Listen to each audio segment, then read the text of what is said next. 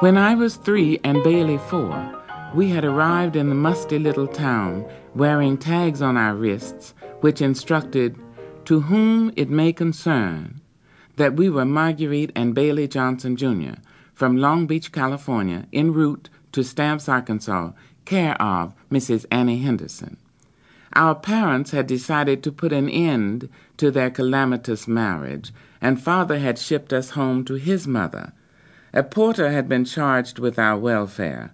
He got off the train the next day in Arizona, and our tickets were pinned to my brother's inside coat pocket.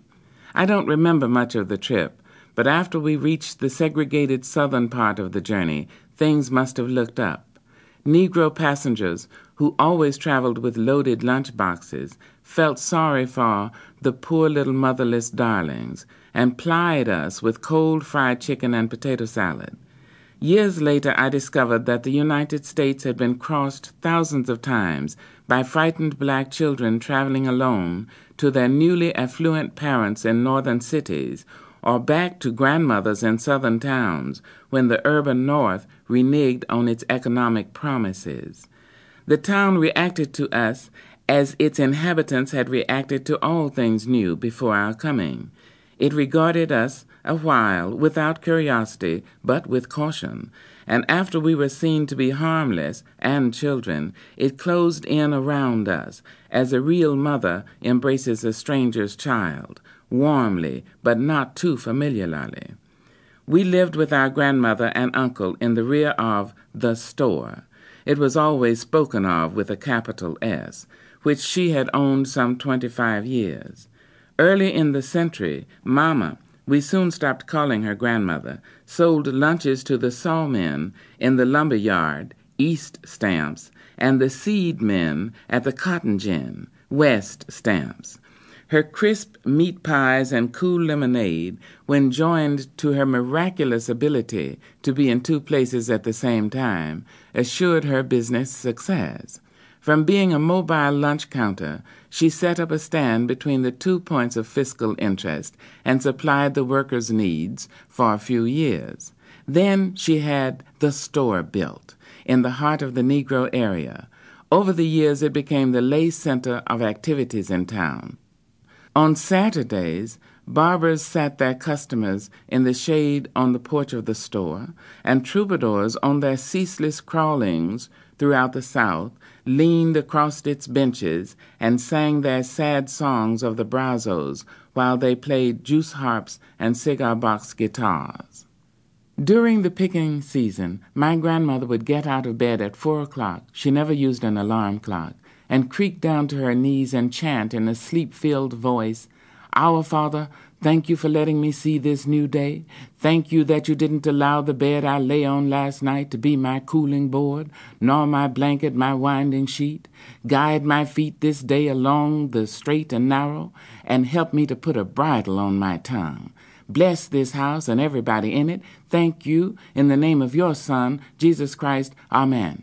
Before she had quite risen, she called our names and issued orders, and pushed her large feet into homemade slippers, and crossed the bare, lye-washed wooden floor to light the coal oil lamp.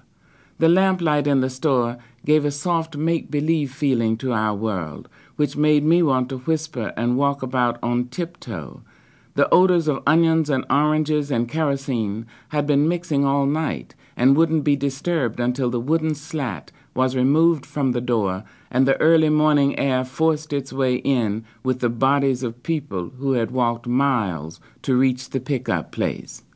"Sister, I'll have 2 cans of sardines.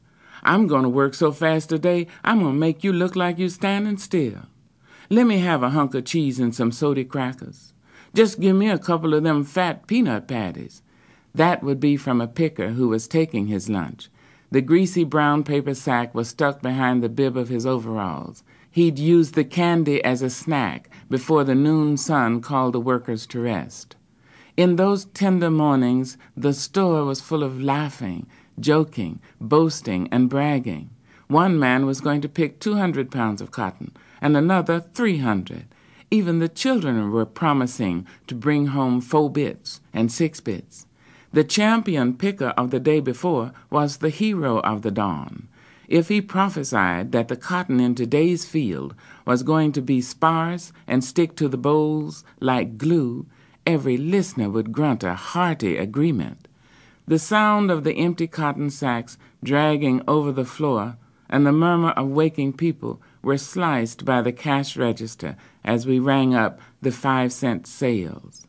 If the morning sounds and smells were touched with the supernatural, the late afternoon had all the features of the normal Arkansas life.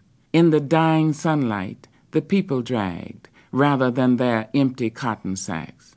Brought back to the store, the pickers would step out of the backs of trucks and fold down dirt disappointed to the ground. No matter how much they had picked, it wasn't enough. Their wages wouldn't even get them out of debt to my grandmother, not to mention the staggering bill that waited on them at the white commissary downtown. The sounds of the new morning had been replaced with grumbles about cheating houses, weighted scales, snakes, skimpy cotton, and dusty rows. In later years, I was to confront the stereotyped picture of gay song-singing cotton pickers with such inordinate rage that I was told even by fellow blacks that my paranoia was embarrassing. But I had seen the fingers cut by the mean little cotton bowls, and I had witnessed the backs and shoulders and arms and legs resisting any further demands.